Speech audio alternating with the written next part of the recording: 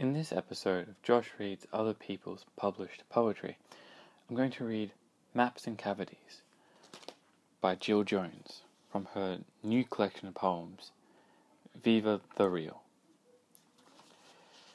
Maps and Cavities.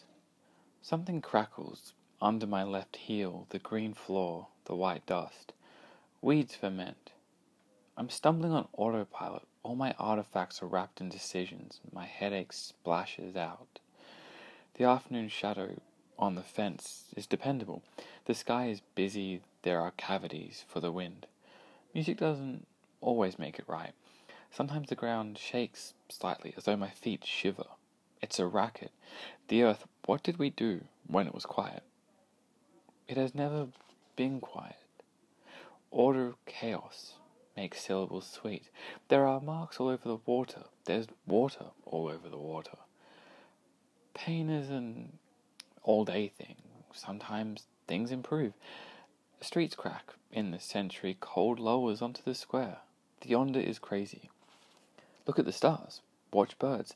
Think about old migrations. Fail again. Think about new migrations again. Walls fill with ardent discussion, each word loving each word. The present seems to have passed.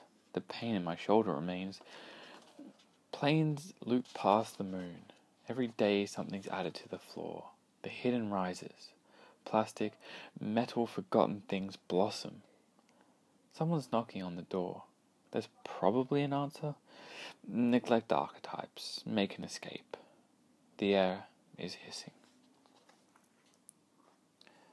Thank you for listening. And on to the commentary for Maps and Cavities by Jill Jones from her new collection of poems, Viva the Real.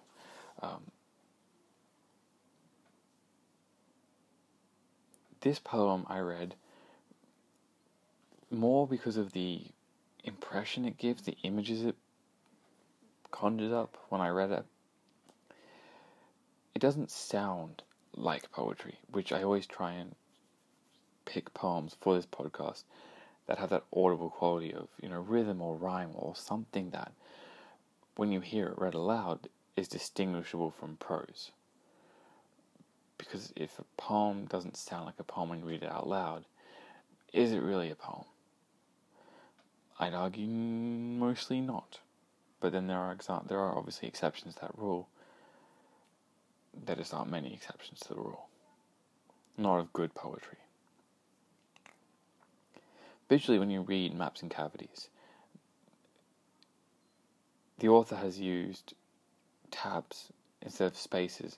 So some of these lines, not for everything, but there are some lines that are kind of broken in half, and because there's such a visual gap, when you're reading it, the tendency is just to try and read it normally, but you feel like if the author has gotten a little tab happy, that you should maybe pause or linger on a line or linger on an image to kind of audibly represent the way it's put down on the page.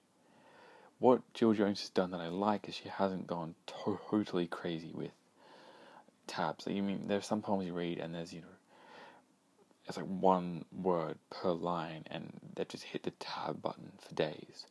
And when it's done well, it's kind of like, yeah, okay, it reads alright.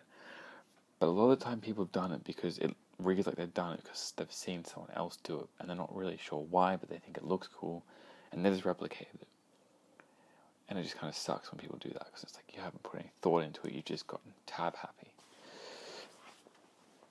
What I like about Jill Jones's book so far, I'm about 3/4 of the way through it, just sort of taking my time, is there's this wonderful kind of mix of very sort of standard looking poems, 4 or 5 lines to a stanza, and very, very obvious and clear stanzas to some of the poems.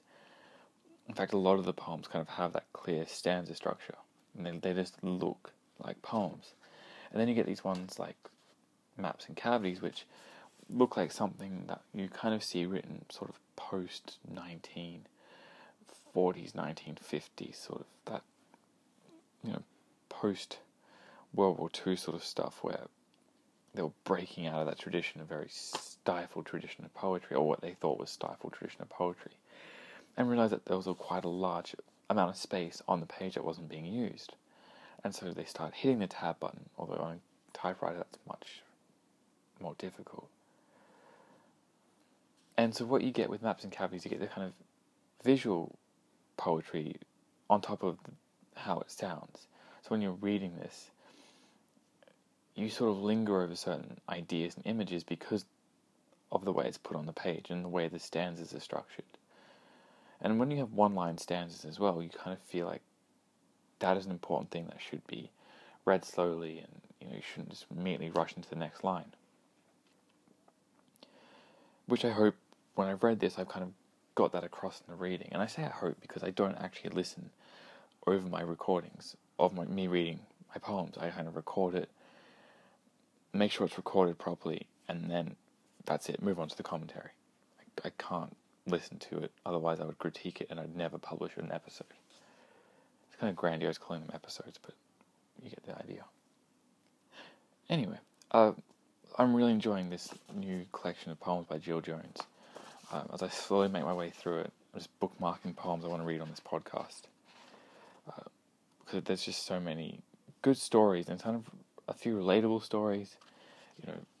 Being that this is a collection of Australian poems, and being Australian, it kind of does have that bit more relatability, and I kind of know the geographical locations mentioned and sort of that kind of thing. And the language is very familiar, which is always nice. It's a nice change from reading American and British and French poetry, and all those other sorts of poetry you read from all other places.